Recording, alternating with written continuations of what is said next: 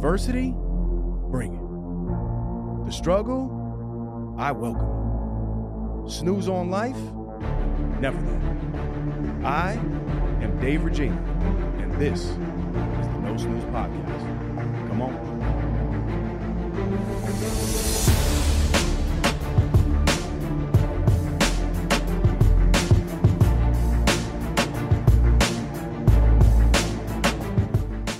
Welcome back, No Snooze Podcast, episode 168. As always, I'm in the booth with a new three.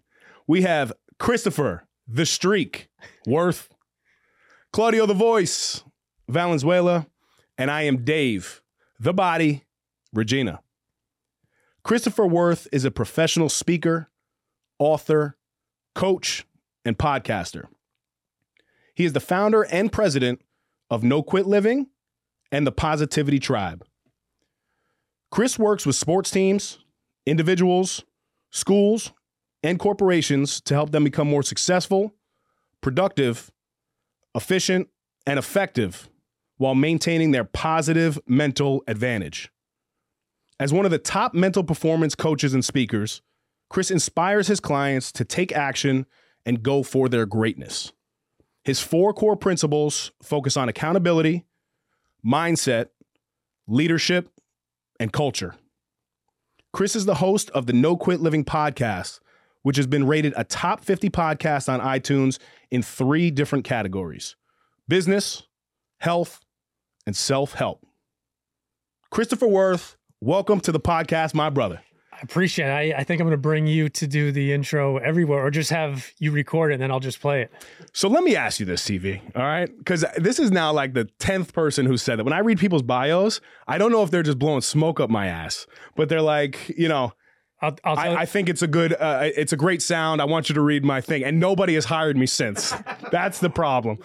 Well, I'll tell you this. So having been introduced on podcasts, on stages, companies, corporations, 99% of people have either a piece of paper or their phone or something, and they say, I'd like to welcome Dave Regina. They don't even pronounce your name right. You're like Regina, like, oh, Regina.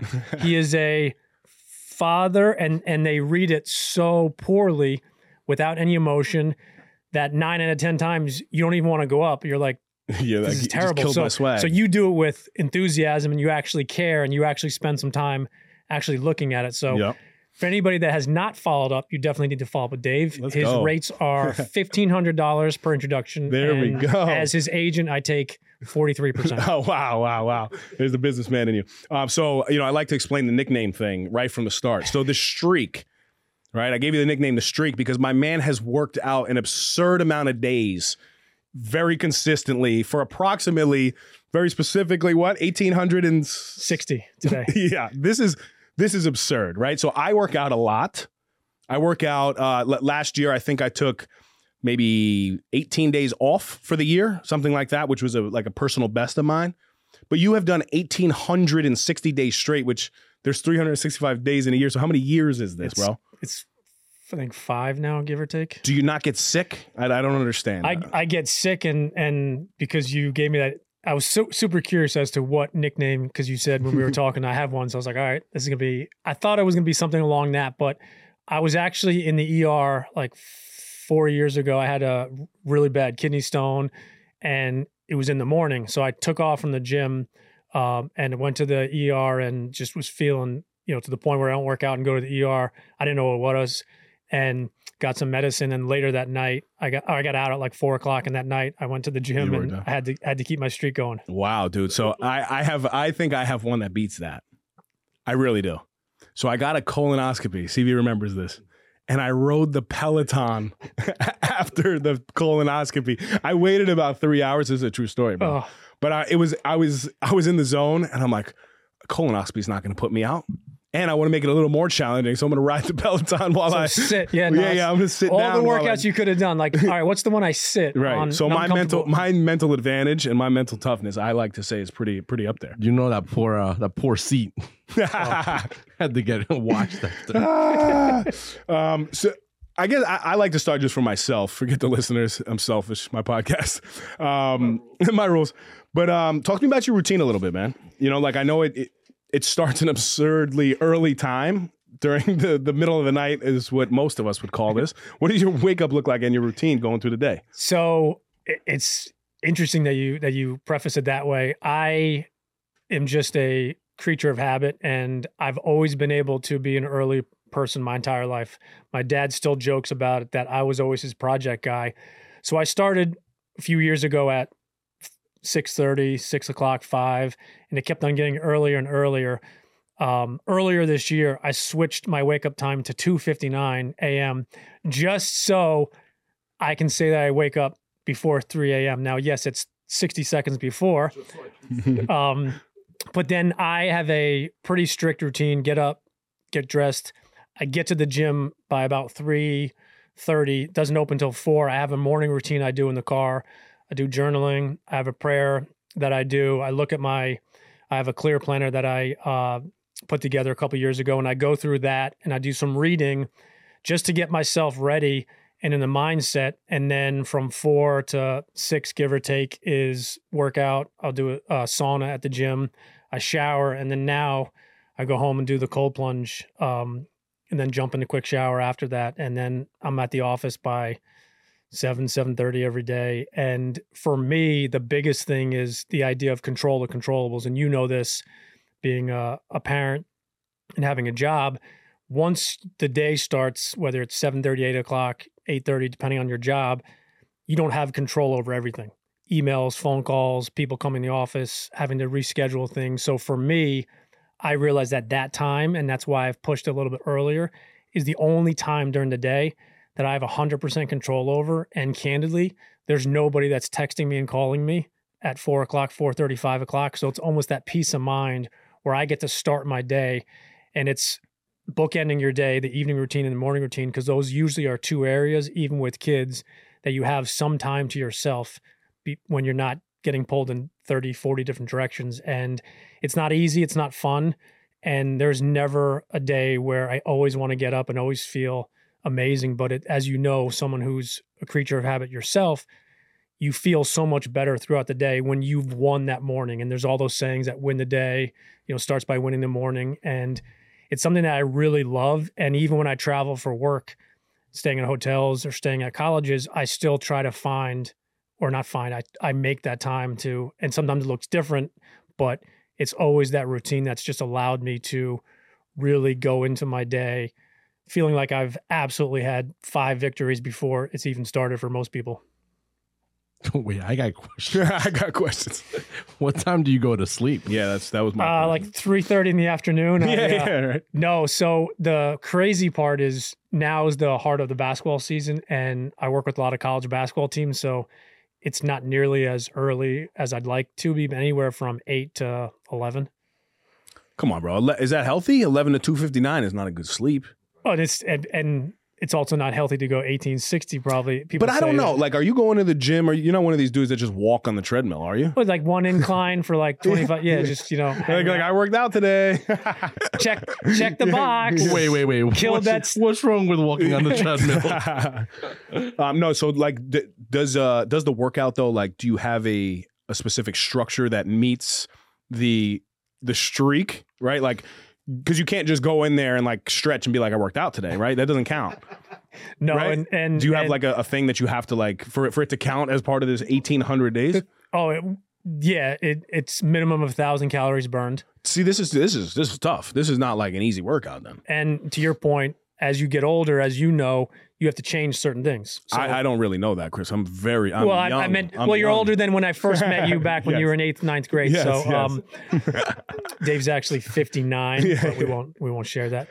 But it's also about, just making that time where you say, look, I'm going to do this. And as I've gotten older, creaks and things, and being a former athlete and playing way too much basketball, you have to adjust certain things where it's like, okay, I'm not going to bench press every day to the max, but it's what am I going to do? How am I going to do it? And what's really helped me is planning ahead. Mm-hmm. There were many times where I kind of would wing it of like, I'm going to do a push or a pull type day and kind of as you feel.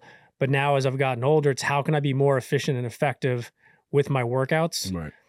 But that's the 1,000 calories kind of my minimum as far as. Yeah, that's awesome, man. So Chris actually had me on his podcast last week, so we can throw up that link as well if you haven't checked that out. Episode 423. Episode 423, which is another incredible streak. It's hence why I gave him the nickname The Streak. So you've been open about, having a fortunate upbringing, right? You and I both went to like really good, prestigious high schools. The paths were a little bit different to get there, but some people, for whatever reason, they shy away from, their upbringing. And what I like about you is, you're transparent about it. You're like, listen, my parents gave me opportunity.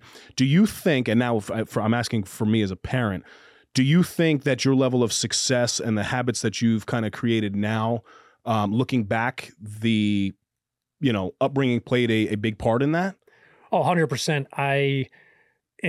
I'm glad that you prefaced the question that way, because having gone to the school I went to, and I went to a middle school that was prestigious as well in that space, a lot of people don't talk about it. And it's kind of like, for me, I love the way I was raised. I have two great parents that are still married to this day. Sports was a big thing in my life. My dad was always, and still to this day, talked about goals and what I wanted to do. He always talked to me and encouraged me to read books and do other things. It's funny how at the time I was like, absolutely not. I'm not reading. I'm not doing that. Now I'm a voracious reader, but it's that work ethic that my mom and dad had. They both didn't come from a lot, self-made in the sense of what they did, but I would not have been able to go to those schools if it wasn't for my parents working hard. And in some ways, I just released an episode, Sacrifice or Investment. I really believe in life, people that are successful, and you take your definition of success can mean different things for people. You have to sacrifice certain things along the way, something you want now or something you kind of want now versus something you really want at a later date. And my mom and my dad worked incredibly hard. My brother, my sister, and I, we had good opportunities. And my dad always said to me that if I did well in school, they would take care of college. And I'm very fortunate in that regard, because I have a lot of friends that took many, many years to pay off college and had to do all on their own. So I'm incredibly grateful for that. And I'm very blessed to have the parents that I had and still are fortunate to have today. Yeah. I love the way you answer that too, because I think one of the biggest misses on people today is not, owning their upbringing, whether it's a good one or a bad one. And there is no bad one, but like highlighting certain things that you've learned from a good upbringing. Like I was telling you upstairs, like I only hope to spoil my daughter and continue to do that financially, emotionally, mentally, anything. So I think having a strong core of parents, and then now being a parent myself, and obviously you as a father, I think that means so much. But I've had so many conversations with people who are like, they feel like, oh yeah, I was kind of gifted. No, you're not gifted, dude. If anything, you could have just coasted, and you chose not to. You chose to do the opposite. So I really commend that about you. Talk to me a little bit about parenting and fatherhood, though. Father of 3, right? Yep. Again, very selfishly here, this is for me. What's the most challenging part of being a dad for you? I guess now, and talk to me about what the current stage is, like however old they are. You don't have to go back years, but like right now, what do you think is the biggest challenge of being a father? So I got 3, 14, 12, and just turned 11, boy, girl, boy. The biggest challenge for me, I think now, is 3 of them in 3 different directions.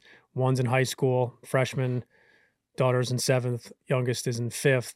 They're all involved in many sports. They're all good students, thank God.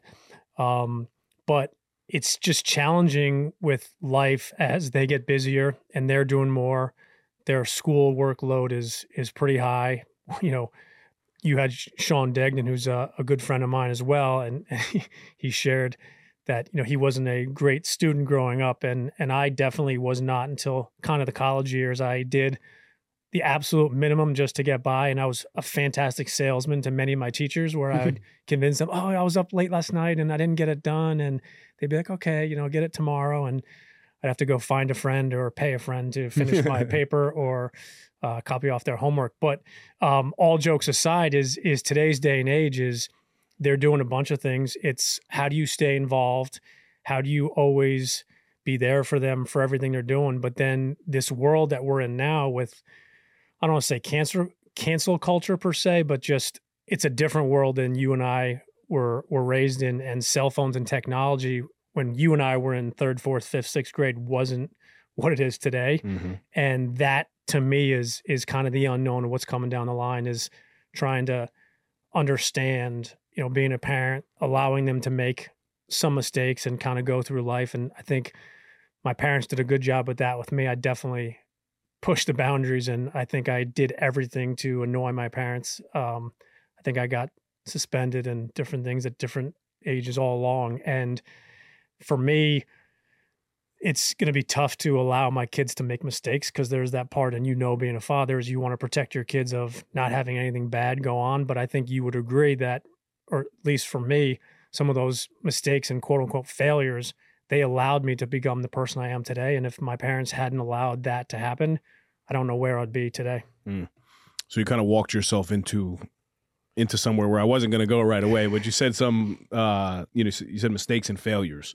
Is there something that you look back on in your life in terms of, it could be a mistake, a failure, a business failure, an emotional failure, whatever you want to identify, where you now utilize that as fuel to your own fire and obviously to your own mindset of no quit living? Oh yeah. The divorce I went through, it was it was 2+ years from the beginning to end. It was tumultuous, challenging. People that were involved, friends that, saw it from the outside, and people that really helped me during it. I looked at it initially as something that I failed. I said I was a failure. Zig Ziglar has an amazing quote that I've said probably 500 times in my life, is failure is an event, not a person.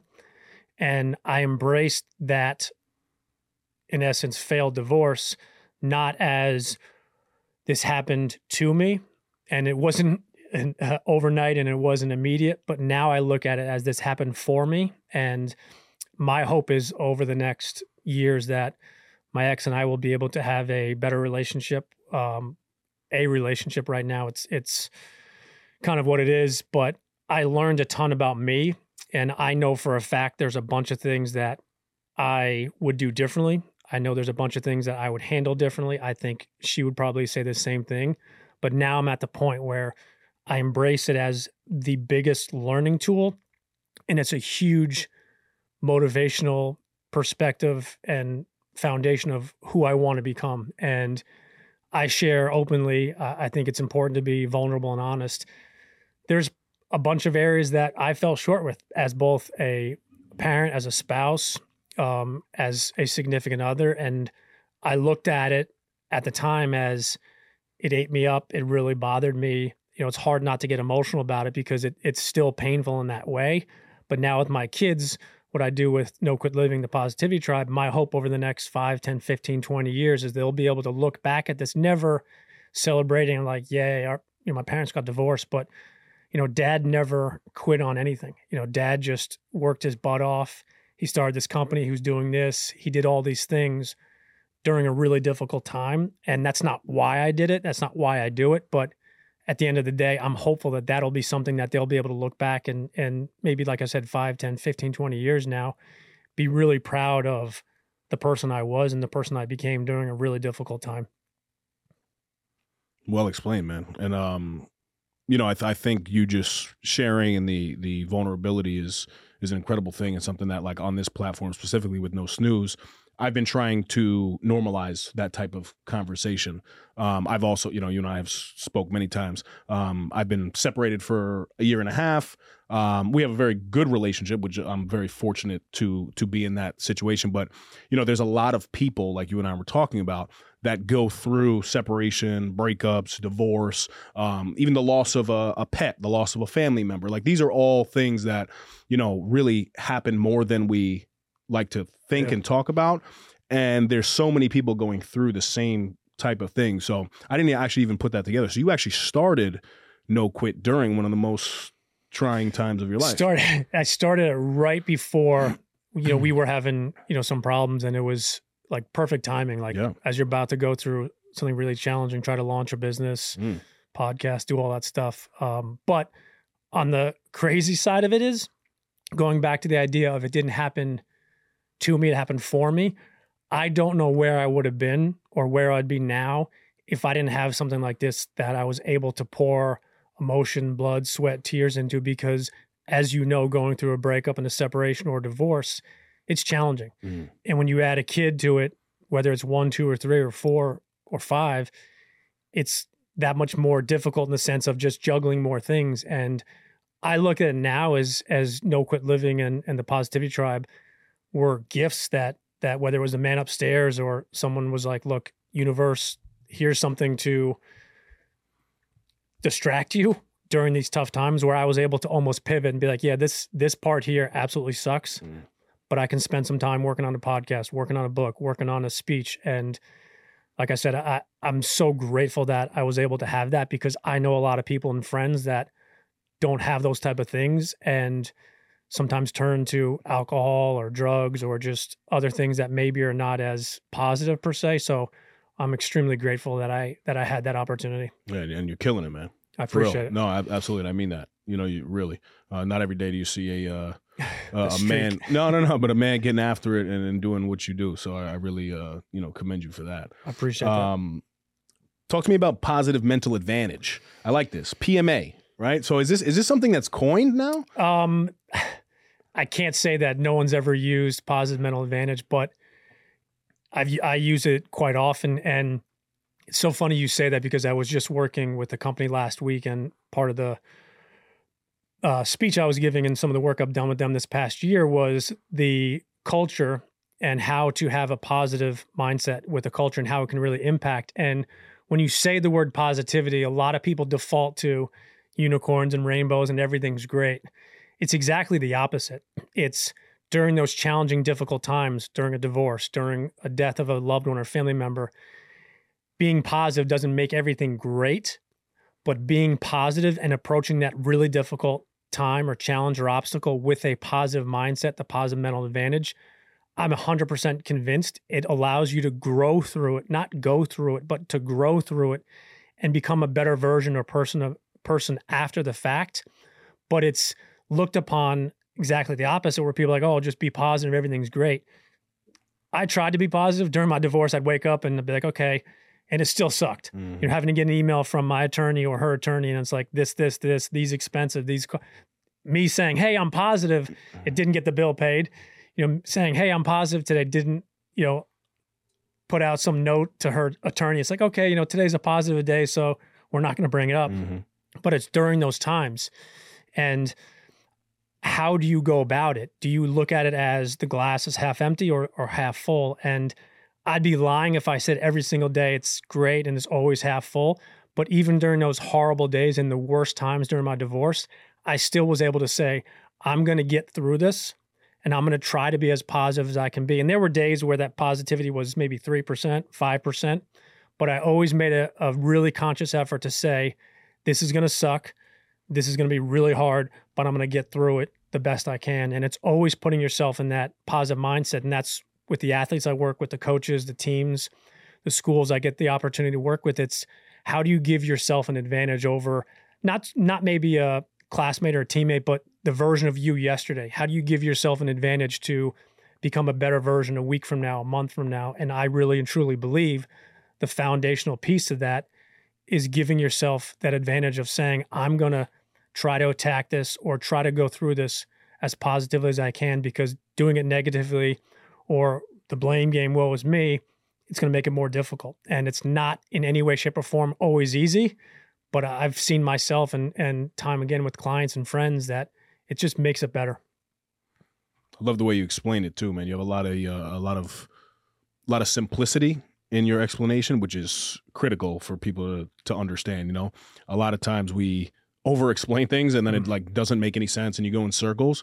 Everything you just said, there's a lot of clarity there, and it really resonates, for sure. A lot of practice going into it, because I think as being a speaker and coach and podcaster, initially I tried to over-explain, and it's okay, now I have 3, 4, 5 steps. They'd be like, okay, the 39 steps to this. And I'm like going through it. And I'm like, 28, no, 27. Sorry, I skipped 27 back to 27. And what I've found, I'm so glad you said that is, keep it simple, stupid. I say that to myself all the time because when you overcomplicate things, people don't want to hear.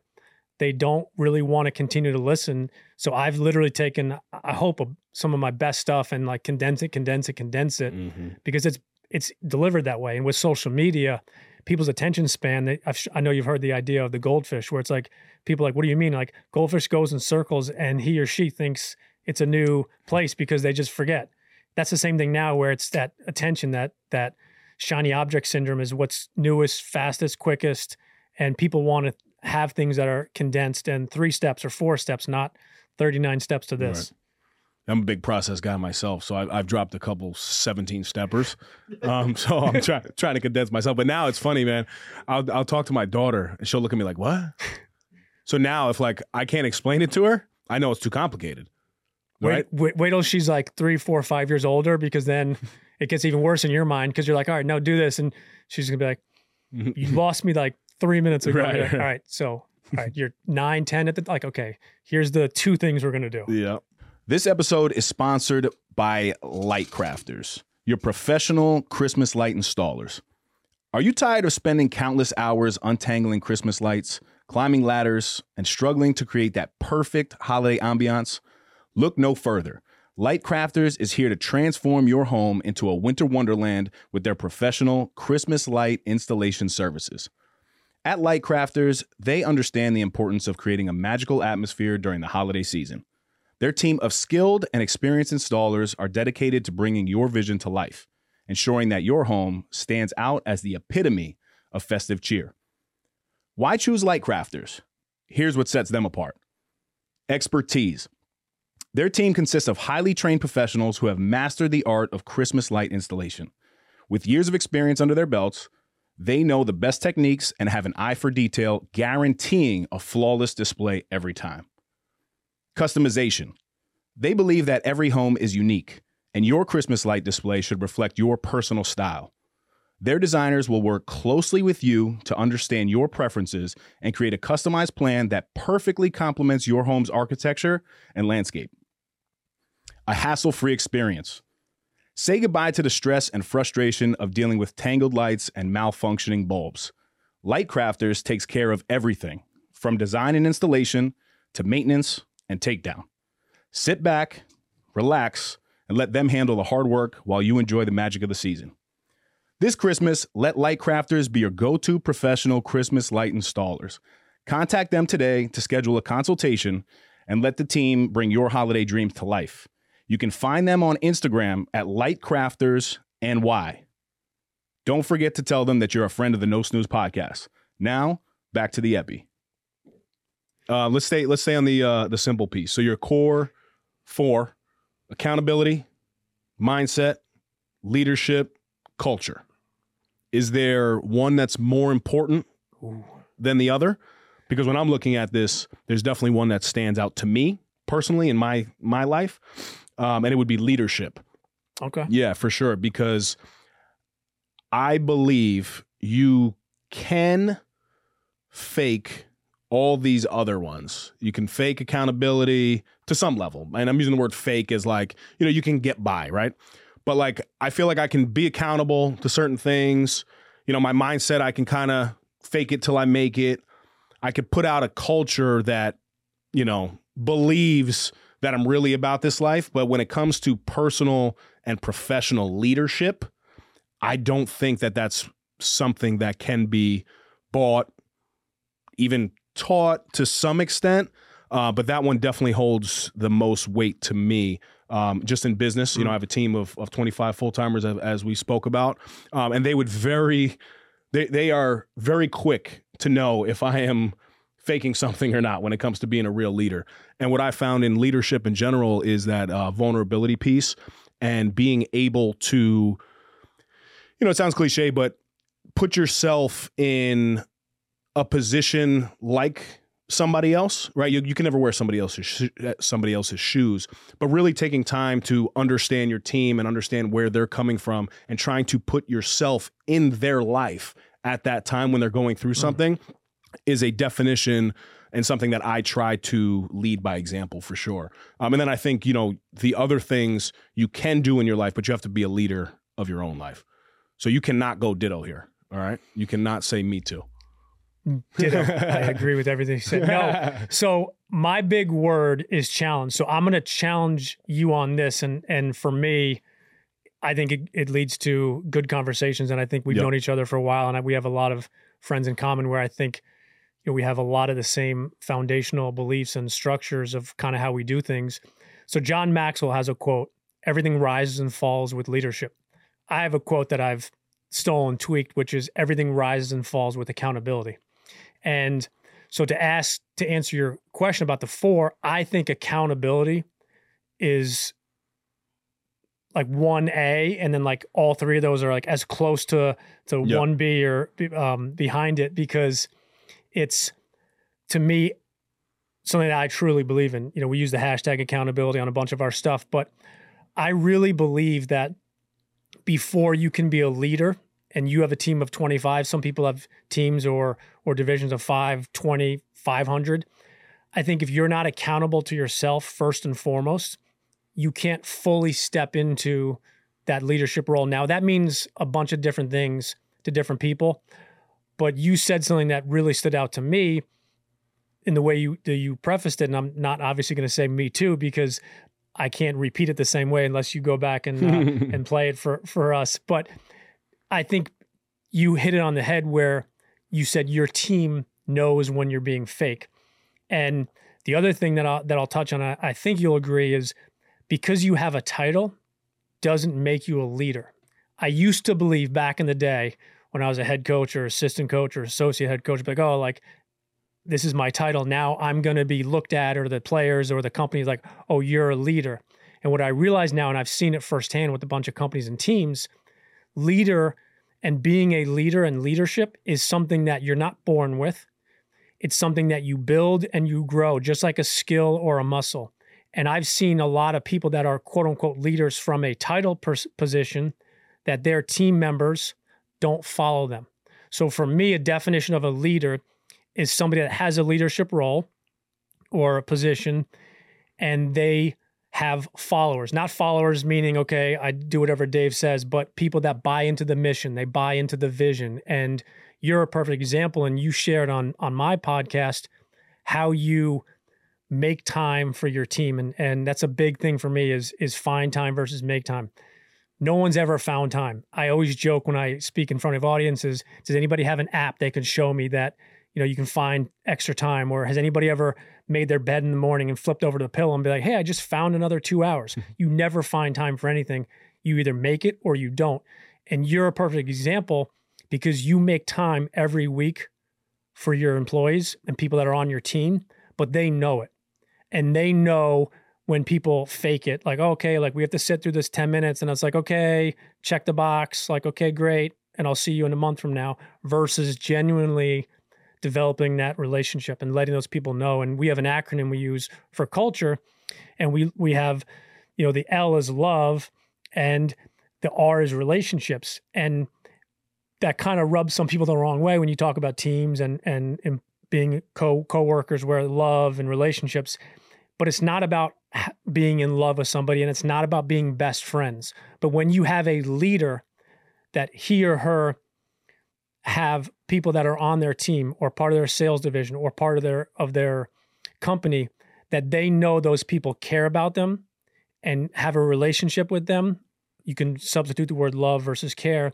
They work harder, they work more consistent, and they don't leave for other opportunities because they really know that those people genuinely care about them. And it's not about, like I said, having love for somebody or being in love with somebody. And it's not about being best friends. You don't have to be best friends with everybody, but when you have that relationship and those people know that you care about them and their success, and you know that they care about your success as well, it makes an entire difference. And that to me is the definition of true leadership. People that are doing something together, a mission, a vision, a company, a charity, and they're doing it together versus Dave works for me. He's on my team. It's my team. That doesn't work for 99% of people. Now, some people just want to go and collect a paycheck and they're fine with it. But the teams that I've seen, companies, schools, athletic teams, when it's the idea of we and us versus me and I, it's a total difference maker when it comes to leadership. Where does the word discipline fall into this? Like, so for me, I love the principles and I love the simplicity of it. I think I would have to add discipline somewhere. Does discipline fall into one of these for you? And then I guess, what does the word discipline mean to you? Real simple. Discipline is doing the things that you don't want to do, but you know you need to do them, and doing those things, especially on those days or the times when you don't want to do it, whether it's business, family, social, working out for 3,500 days in a row, and getting a colonoscopy after right, biking for 17 hours. New streak, no snooze, colonoscopy streak. No, I think it's a really good question. I've never been asked that, but I think it's a part of all. It's a part of all of them.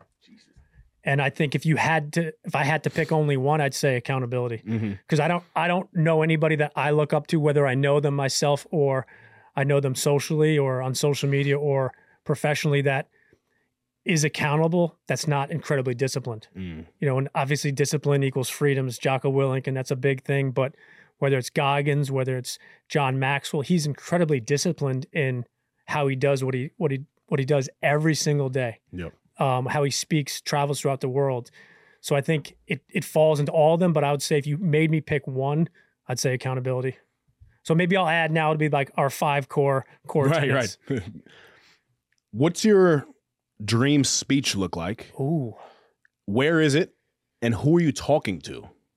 Right? Because you've mentioned that you've worked with some big names, right? John Gordon specifically is a big one. You do some work with Lou Caralla as well. I know you're attached to some very high level coaches. So for you though, where is this speech? And I guess who's in the audience? That's an awesome question. I've never been remotely asked in that form. So I'm going to take a step back for a second, answer the second part first. So who's in the audience? My parents and my kids definitely there. And then the most important people in my life are there. And then it's at a huge arena, and it's an event that No Quit Living and the Positivity Tribe are putting on. But it has some of those people that you mentioned are also speakers, because I think a lot of people want to make it about them, and that's fine. And I'm not knocking anybody, but you mentioned some of those people that I'm fortunate to say are friends now. And I'm not saying that bragging. I'm saying that because I earned some of those friendships through relationship building and supporting their books, supporting their mission and message, because I really believe in them first and foremost. I never bought a John Gordon book, and I know exactly which book I bought first, The Energy Bus.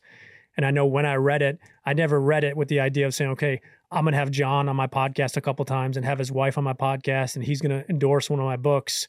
So that's the only reason I'm buying it. I bought it because it was something I wanted to read.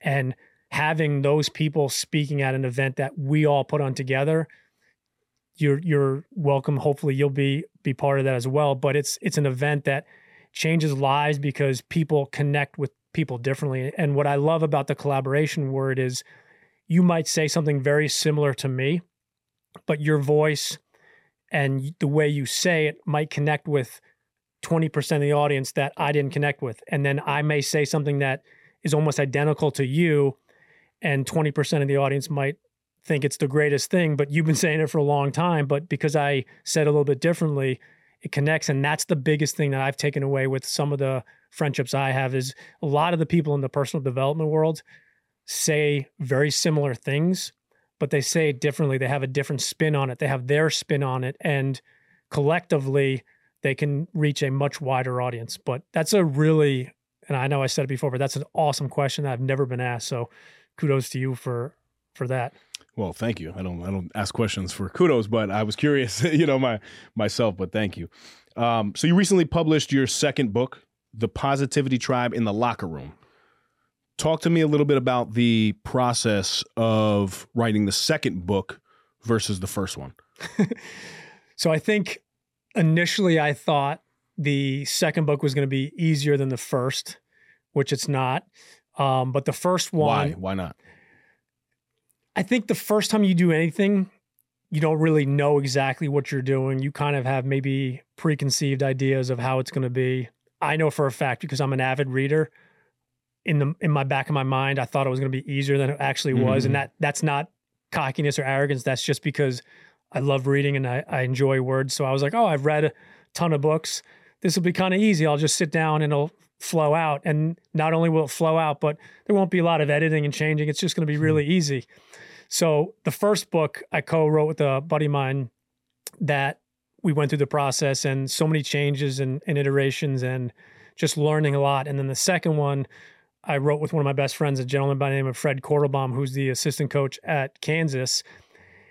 It was a fun process because I did a lot of the laying out and then was able to take a lot of the stuff that he's learned. He's been a very successful basketball coach at some of the biggest and most successful universities, St. John's, North Carolina, Notre Dame, Kansas, at the Naval Academy. And I was able to glean from him the ups and downs and really take a different spin that, yes, I saw myself in some ways playing college basketball and coaching college basketball for a couple of years, but the fact that he coached at the highest level, and I wanted to make it simple. So as we're writing it, there's definitely those, okay, these will be the 14 quotes that I want to use in this sequence. And then in my mind, I'm like, okay, no coach before a game or a practice is going to be like, okay, I need 45 minutes of your time. I want to, share the 14 most important quotes. It's like one quote or one idea.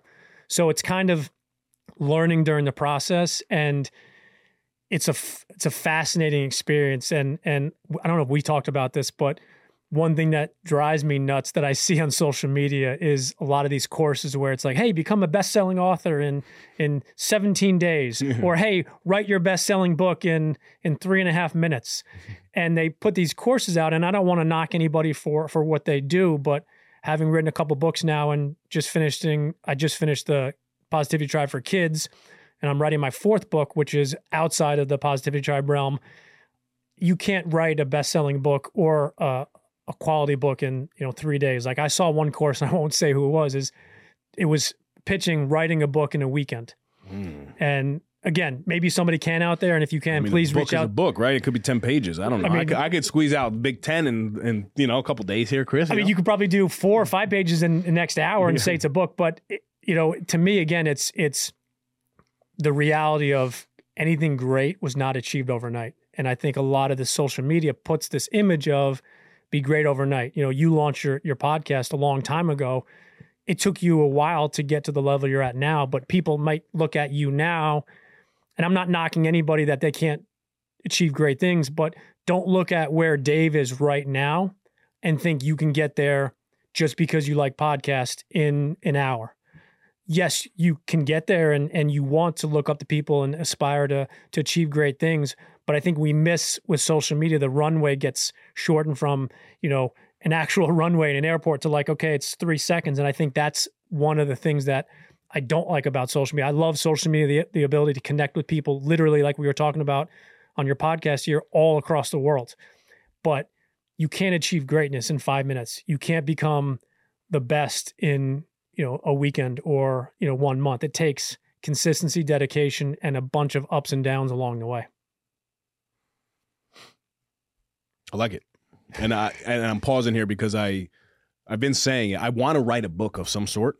Now, I don't know if I want it to be my life experience, because I do have a very unique story. You do. Myself.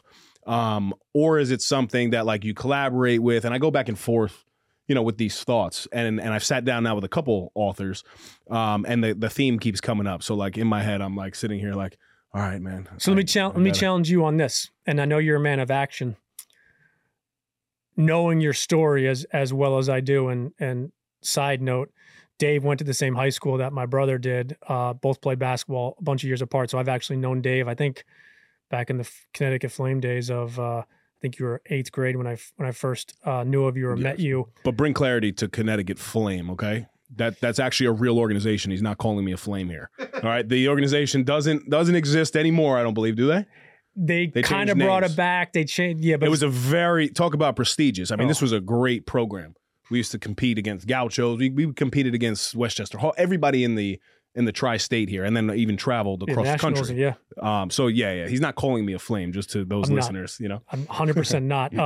But my point to that is, and my challenge to you is, I would encourage you to take a try with just getting in front of a keyboard, writing some of your story just as you feel fit. And ultimately, you might make the decision that you want to go in a different route, whether it's a fiction or a fable type thing, not your story. But I always encourage people, and I had some amazing people that did to me, is get behind a keyboard. And I think you're going to find that you really like and want to tell your story.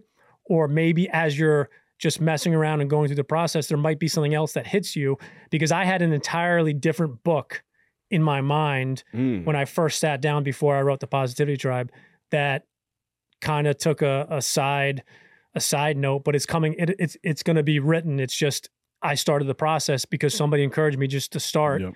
And it just, over a week or so, I kind of made a pretty significant pivot, and it helped me. So I would encourage you to try, because I think you'll figure out pretty quickly what you like and what you don't like. And I think that'll guide you into, okay, this is what I actually want to write. Or you might really identify as you're writing it, like, yeah, this is a story I want to tell. So over 70% of our listeners, they fall in the age range of 24 to 46 years old, right? Wow. Statistically, on like Spotify, iTunes, real generated data. You speak a lot, and I think it's relatable to people who are in the game already, right? Somebody like yourself, somebody like myself, somebody like a Sean Degnan, which is a lot of our listeners. Mm-hmm. But there's a lot of our listeners who haven't really taken charge of their life.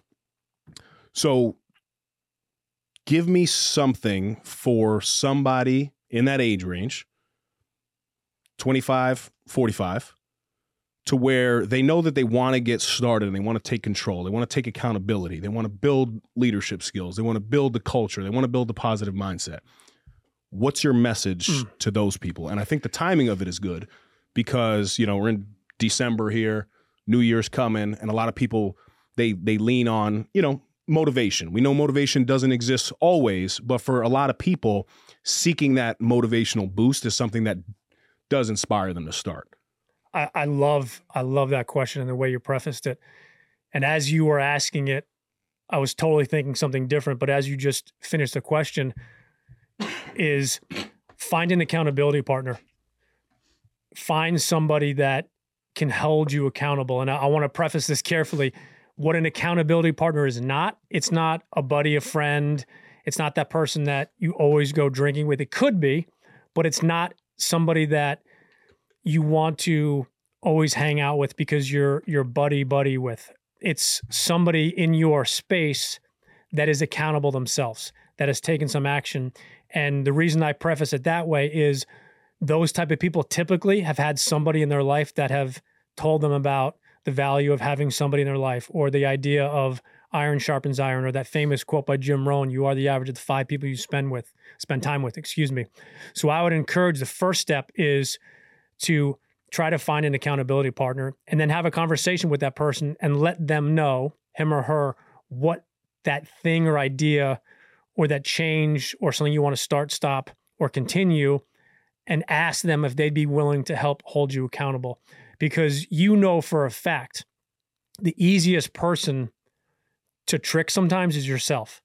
Where you say, oh, you know, like I'll do it tomorrow. And like, oh, I read, like you read 10 pages every day. And if you do 8 or 9, a lot of times like, oh, like that's close enough. Not you, but I'm talking about in general.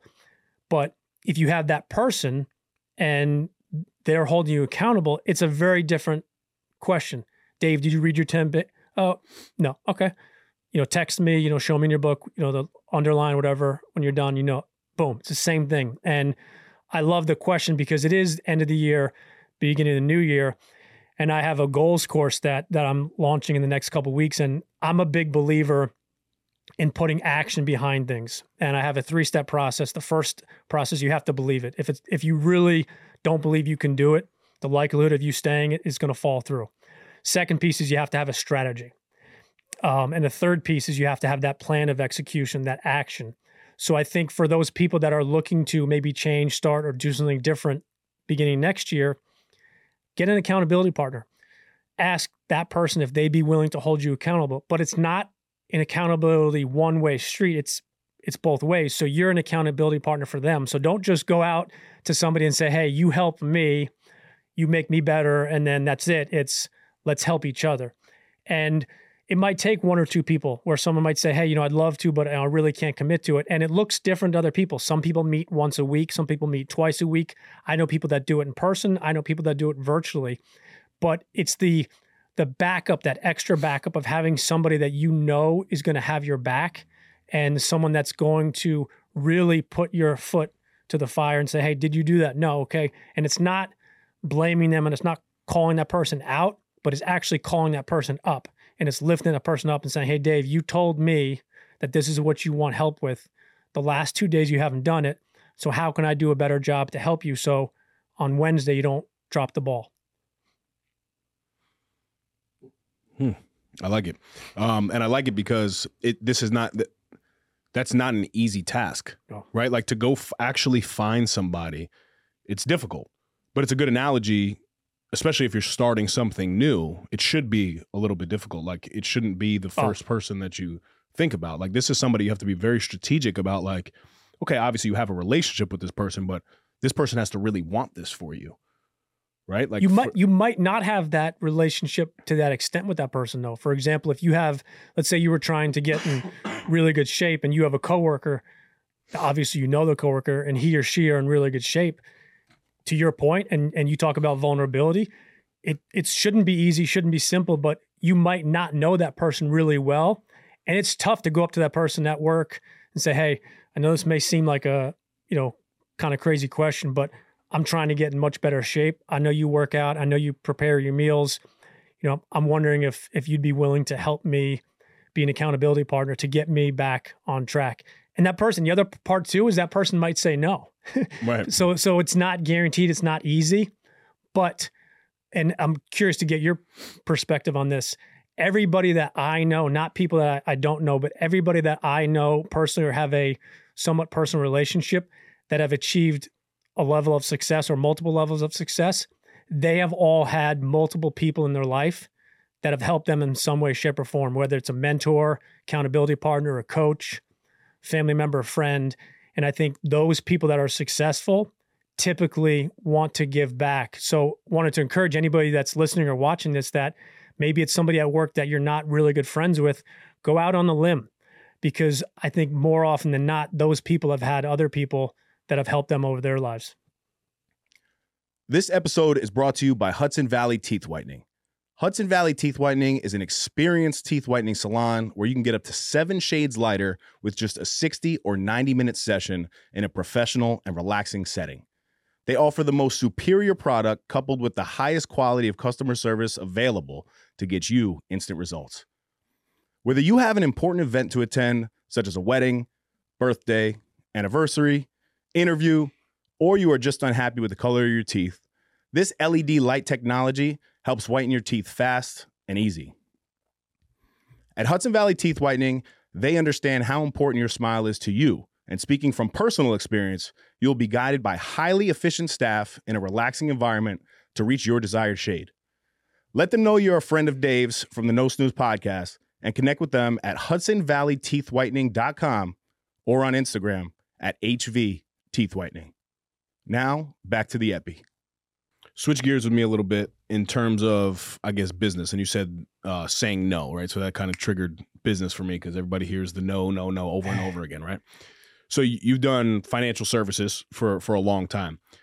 When did you make the decision to say like, all right, yeah, I have my full-time job, but I'm going to start building, this side hustle, which now has become the main hustle for you, which is ultimately the goal for a lot of people. What would you advise to people who are still in that full-time lane, but trying to build a business on the side? And you've been able to do that very successfully now. I appreciate that. I would say the biggest thing is to start small. And I think we live in a society now where it's all or nothing, 0 or 100. And I think what I was fortunate able to do was continue to have my job and spend extra time on those quote unquote off hours. And I know Gary Vee and a bunch of these people talk about, grinding and doing all those things, but some amazingly successful people warn people, and I think a lot of us, myself included, don't always listen, that you don't stop your full-time gig or job or career just because you want to do something else or you have a passion for something. You strategically have to balance both of them until they're either close to or at the same level of income or revenue. Because if you don't, or if you just automatically say on a Monday, like, all right, I'm giving my 2-week notice, I'm doing this, and all of a sudden you have no money coming in, no investors, it's not going to probably, unless you get a huge sale or something. So I had a lot of people that encouraged me to simultaneously do it, but I was doing a lot of it off hours. I was doing a lot of it on the weekend. I was doing a lot of it late at night, early in the morning, and having kids and being married at the time, it's a sacrifice. So you sacrifice an extra hour less of sleep to work on a website. You sacrifice, maybe going out with your boys or your friends to work on some of your content. And I look at sacrifice as an investment. You're sacrificing something short-term for something that you really and truly want long-term. But I had some amazing people and mentors that helped me during the process. And I think I mentioned this before, but success leaves clues. So ask other people that in the similar space and say, hey, what do you suggest about this? Or, hey, how did you start this? Did you, on a Monday, give your 2-week notice and start, or did you do it this way? And I think there's so many amazing people out there that are successful. And like I said before, that had mentors along the way, coaches, those people want to give back. So for anybody that's looking to go down that realm, obviously, you have to have a passion for it or else it's not most likely going to happen. But secondly, I would say, and I would encourage you to try to find somebody that's done what you want to do, or they're doing it, or they're at a level that you want to get to, and pick their brain.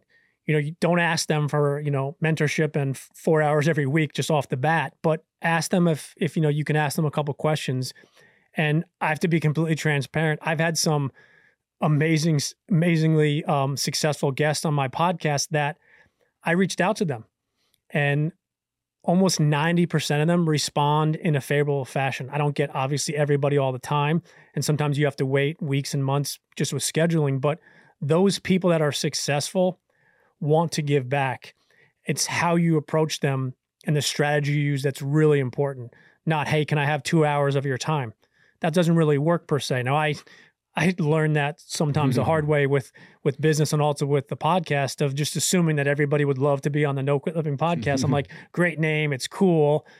But I'm like, okay, how can I better deliver this message? So it's, learning along the way. And I think that's the other piece I would say is be willing to learn and be willing to understand that there's going to be ups and downs. And I'm sure you've seen that success meme where people think it's just a straight line, but it's like squiggles, backwards, upside down. Anybody that's achieved anything great or any level of success, it looks exactly like that squiggly, backwards, upside down. I don't know anybody, and maybe you can correct me if you do, that started a business or an idea on a Monday and then Tuesday they retired because they were a billionaire. Mm-hmm. It's usually the opposite of, I was an overnight success. It took me 10 years. Right. And I guess I would just piggyback on that in terms of my own personal experience with, what CV and I do here with No Snooze. I think the word integration has become huge. When you're trying to build something, at first, for me, it's a little hard to integrate because I work local government, and then here I am on a vulnerable platform that technically at times CV's like, you're doing too much, don't share that, be careful, blah, blah, blah, which is great, but I've leaned into the integration of the skill set, right? So I think it's much harder to build something that's like completely outside of your lane versus for me, I've leaned into podcasting and public speaking and all these different opportunities with brands and businesses and going to places to speak because it also helps my full-time job. So identifying, 2 or 3 skills, and I think you mentioned that before, of what you do really well, right? My whole life, I've been told that you can talk, right? And sometimes it's used to get, like I sat across from my father the other day, we went to lunch, and I said, Dad, you're a great salesman. He said, nobody's better than you, buddy. And I don't even sell anything in life, but like I sold CV on this, right? Like on this idea, like everybody's a salesman in some way. Right. So I think certain times we overthink, but the word integration of tying things that you're already doing while you're trying to build something else is something that should not be missed. And I think like, it's something that could definitely help people. You know, what's other, just as you're saying that really stood out to me, I've gotten the opportunity to mentor a couple people along the way, college students, some high school, but also young professionals. And the question I always ask is when people are talking about that passion or that side gig or a side hustle is it something that you really and truly want versus something that you kind of want? And I don't say that to, not encourage anybody, because I love encouraging people. But what I've found is a lot of times people have an idea or a concept, and it's not something that they really want. It's something they think they want. And then when they do some of those exercises, and I have had some amazing conversations, it's actually like something like one lane over. And when you find that passion, and I pride myself being a positive guy, one quote I don't agree with is, when you find what you love to do, you'll never work a day in your life. And I can tell you, I love what I do, but I work really hard. And I love what I get to do, and that idea of have to versus get to. I'm extremely grateful for what I get to do, both personally and professionally. But within that, I work incredibly hard. And I know you've built this platform up and this podcast because you've worked hard. I know Mike. I actually met him through you. He works very hard in what he does as well. But when you find that idea or what you think you want to do, there's got to be a passion. Now, it doesn't mean you work 24 hours every day and you don't sleep and don't eat. But if it's something that you really and truly don't want, the likelihood of you sticking with it that second tough month or that third tough month, Andy Frisella talks about all the time, what he's done with First Form now. People look at it now and they say, wow, he's lucky. That dude slept on a mattress in a warehouse for a bunch of years. He was making, I think he said it was like $12,000 in like a couple of years. It was like, right? I thought it was 60 grand over like the first 4 years total. Someone can correct us, but again, it goes back to the persona of, are you looking at Andy Frisella right now? Right. Or are you looking at Andy Frisella and he's a lot, and sometimes his message, doesn't reach everybody the way he talks about, but what I love about him is his story. He always talks about it. He never says, I'm here now, I'm great, I just wake up. And he talks about those days when they were painting lines in a parking lot to make money to cover their rent early on. So him and his partner, one of them would be sleeping while one of them would be literally painting lines with a machine, because that's what they needed to do so they could pay their rent, so they could continue that dream and that goal. But the reason I share that story is they were so passionate about what they wanted to do that they were able to endure those horrific times of, all right, you sleep for 2 hours, I'm going to work. Mm-hmm. All right, maybe we both can't sleep tonight because we need to work extra. And it's when you have that passion, something you really and truly want to do, you're able to endure those, incredibly challenging moments.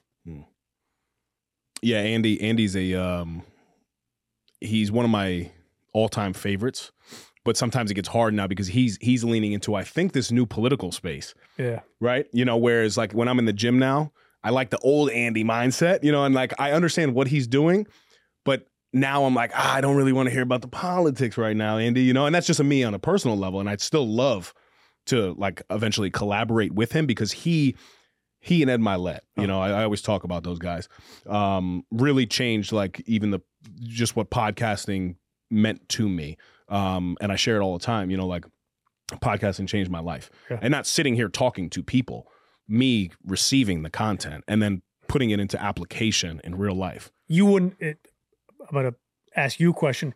We wouldn't be here today if podcasts didn't do something for you, correct? 100%. I wouldn't be here today with you, but then secondly, a week ago, you would not have been on my show if it wasn't for podcasts. Mm-hmm. Curious question, changing the scope here, putting you on the spot. what were your first 1 or 2 or 3 podcasts that you consistently listened to that really, really got you going? So I actually remember the specific episode, which is Ooh. crazy. So Ed Milet, when he first started podcasting, he actually used to record it in his closet, right? Like in his bedroom, in the closet. He would say it like, I'm actually in my closet right now. I'm sure the closet's bigger than my whole house, but he was actually in the closet. And he had connected with Tony Robbins, and it's one of their first episodes together. Oh, They've wow. done a lot of content, obviously. But I really, and this is an ignorance to me in terms of like, this is how far behind I was in personal and like professional development space. I didn't even know who Tony Robbins was, dude. And this is, you're talking 2016, so it's not that long ago, right? But I was going through like a really tough time. I was making really bad decisions in my life. I was going to the club and I was newly married and like just bad decisions that were going on. But I had like already start to reach some level of success in terms of business. I was like the youngest commissioner at the time, and I was also at 26. So here I am looking really good in business, but the misalignment in my life was extreme. And it got to the point that like a lot of relationships in my life were going south very quickly. So I remember being on the treadmill, and I put these guys on. That's awesome. And first of all, the tone of their voice, it just did something for me. Right. But I made the decision to stop listening to music and start podcasting. And I just clicked Apple Podcasts. I typed in like motivation, something that basic, and somehow came across Ed Milet. And I freaking hit play, man. And it's literally, if you were to look at like my downloads, it's the number one downloaded show on my phone. And honestly, I don't even need to give credit to anybody else because that man specifically changed the whole scope of my life. That's awesome. And I know a lot of people listen to Ed Milet, but it really, like the little things that he would discuss about like, just keeping the promises to yourself the same way you would keep promises to other people. That little thought, right, is something that like anyone can say it. But I was in such a vulnerable place in my life. I'm like, yo, I'm a fake human. Like I say I'm going to do things and I just don't do it. But if I told Chris I was going to do something, like I'd do it. And I was trying to find that alignment at the time. That's awesome. What about you? Hal Elrod, Miracle Morning. And who's that? He's written a book called The Miracle Morning. He was a salesman for Cutco Knives and he got T-boned and should have died, didn't, wrote an amazing book. And then Entrepreneur on Fire with John Lee Dumas, which was the first ever podcast that was Monday through Sunday, and talk about crazy just stories. I was fortunate to have Hal Elrod and John Lee Dumas on my podcast, but I was a guest on John Lee Dumas's podcast many years ago, which was a just awesome, amazing thing. Now he charges insane amounts but it's the same thing you said, and I loved how you worded it. You were at a place where you said the word vulnerable at the time to receive it. I say the same thing all the time to people is you can have the best information, the best coach, teacher, mentor, friend, family member, but if you're not in that place that you can receive it and actually hear it and feel it, it's not going to connect. And in no way am I saying that it's not at a later date, but I was at a place where I wanted more. And it's so ironic that you said what you said about the treadmill. I was on an arc trainer. I used to use the same arc trainer at my gym because just no one was there. And I used to plug my headphones into the TV screen and watch SportsCenter and other stuff, or watch, listen to music. And it was just a point in my life where I was like, you know what? I want more. Not to the point where I wanted every minute of every day, but like, okay, I maximize, 99% of my time, but I just had that I guess, eye-opening realization where I said, I'm doing 15, 20, 30 minutes of cardio a couple of days a week after my lift. What if I could better use that time? Mm-hmm. And Entrepreneur on Fire and Miracle Morning led me to a bunch of the other ones, the Ed Milets. Tony Robbins has been a guest on so many people. But to anybody out there, other than the No Snooze podcast or the No Quit Living, they have to be number 1 and number 2, whichever order you want. People don't realize the value of podcasts where, look back when you were growing up and I was growing up, you had to physically go to a bookstore to get a book. And if it wasn't there, you had to order it. Which I was not doing ever. Which I was not doing ever, but I've heard people share it. But then think about this. Back, 15, not even that long ago, but when there was VHS and DVDs, you had to physically go somewhere and get it. And if it wasn't there, you'd get on a waiting list or try again.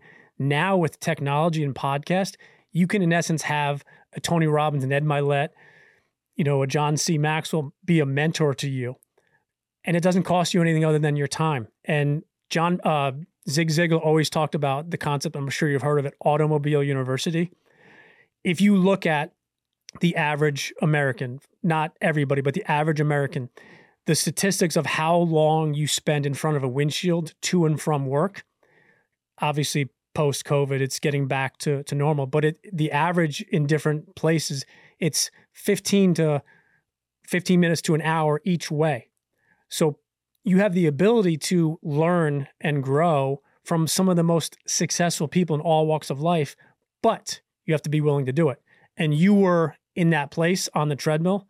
I was in that place on the ARC trainer.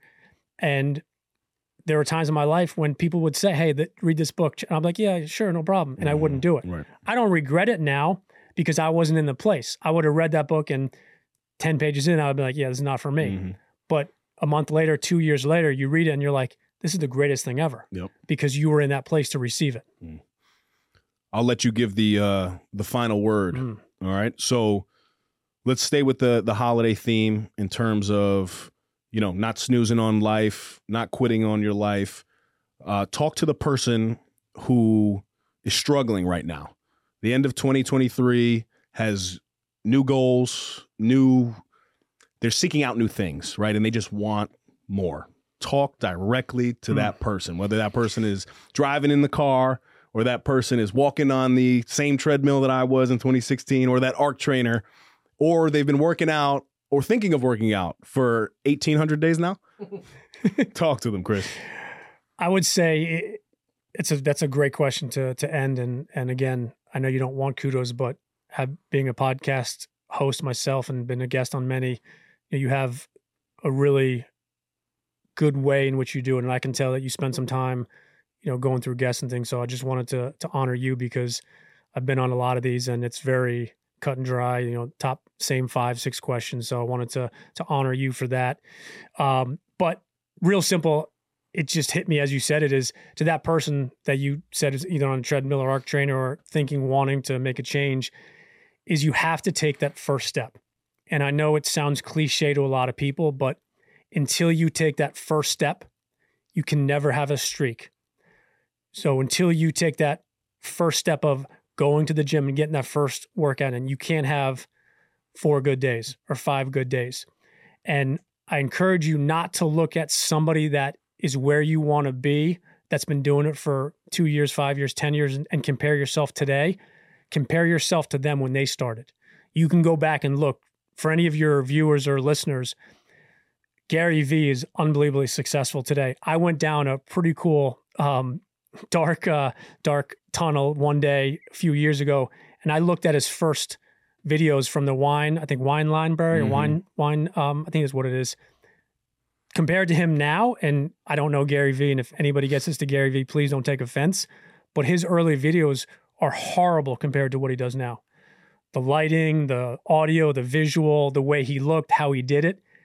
And what he does now is he fills up arenas and he charges insane amounts of money because he's put in that time and the effort. So the reason I preface that is don't look at Dave and what he's done with No Snooze right now and say, I want to do that tomorrow. Go back and listen to the early ones. Reach out to Dave, connect with him on social media, but take that first step of action today and then do it tomorrow. Don't look at a streak, meaning I got to do 100 days today, but you can never get to that 10th day, that 20th day, that 160 plus episodes that you have without doing your first and your second and your third. So take that first step of action today. Find an accountability partner. It doesn't have to be an official agreement. It could be a friend, family member, someone that will hold you accountable, and ask him or her to really help you so you can achieve what you want to achieve in 2024 that maybe you did or started in 2023, and make 2024 that year that you look back at, this was my starting point. Great message, my brother. And thank you for the compliment. It means a lot coming from you. Like we said before, you have over 400 episodes. So that really is just CV and I getting our feet wet. So bundle up, buckle up. So that's another misconception here. So well, it's December, so bundle up too. But they always make fun of me because like some of these sayings that are so typical, I always jack them up, and that's a perfect one. So I just said bundle up versus buckle up. But Chris, man, really want to just highlight you, man, and I'm happy that we were able to rekindle this relationship and you know get something on the books here. And I think there's opportunity for us in the future. But I love what you're doing. A big supporter of you and No Quit Living, the Positivity Tribe. Share with everybody, I guess, where they can find you and connect with you. Appreciate that. And that means a lot coming from you. I know it's cliche in some ways to give kudos to the shows you're on, but I love what you do at No Snooze. And I think there's obviously a huge parallel between No Quit and No Snooze. But we're all over social media, the Positivity Tribe, No Quit Living. You can find us there. And our website's noquitliving.com and thepositivitytribe.com. And I always give my personal email address because I love connecting with people. It's chris@noquitliving.com. Love to connect with people. And like I said, I've had some amazingly successful people that would give me the time of day. So for me, I love giving back and I love connecting with people. And I just want to echo what you said is, you know, we reconnected from a good friend of ours, Sean Degnan. He and I did an event last year. I know you guys are doing your event together. So I did want to plug that to your listeners and viewers because iron sharpens iron. And if you want to level up and do different things or do things differently, sometimes you have to get outside of your comfort zone. And you would ask me a question to the audience. So I'm going to just piggyback off that again is if you're looking to make that change in your personal, professional life, sometimes you got to get outside of your comfort zone. And you guys have an event coming up in February of 2024. So if you're not where you are right now or looking to grow or get outside of your comfort zone, make sure you connect with Dave and or Sean and find out more about that event because I think it's going to be awesome. And I can't wait to see what you guys do with that. Thank you, my brother. Truly. Guys, we're very grateful for you, whether you listen to one or 160 plus episodes here. We just want to say thank you. Happy holidays to you and your family. We hope that you know this episode provides you with some value. Please share the show. You can leave us a nice little review on Apple, Spotify, YouTube, wherever you guys listen to platforms.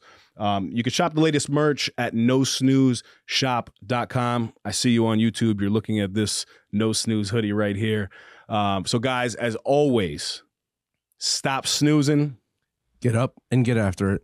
I'm going to ruin your streak tomorrow, man. I might crash into your car. Thank you guys for tuning in. That's another epi in the books. You can follow us on Instagram at No Snooze Podcast and leave us a 5-star review wherever you listen to us. Subscribe to our YouTube channel, No Snooze. Shop the latest merch at nosnoozeshop.com. Come on.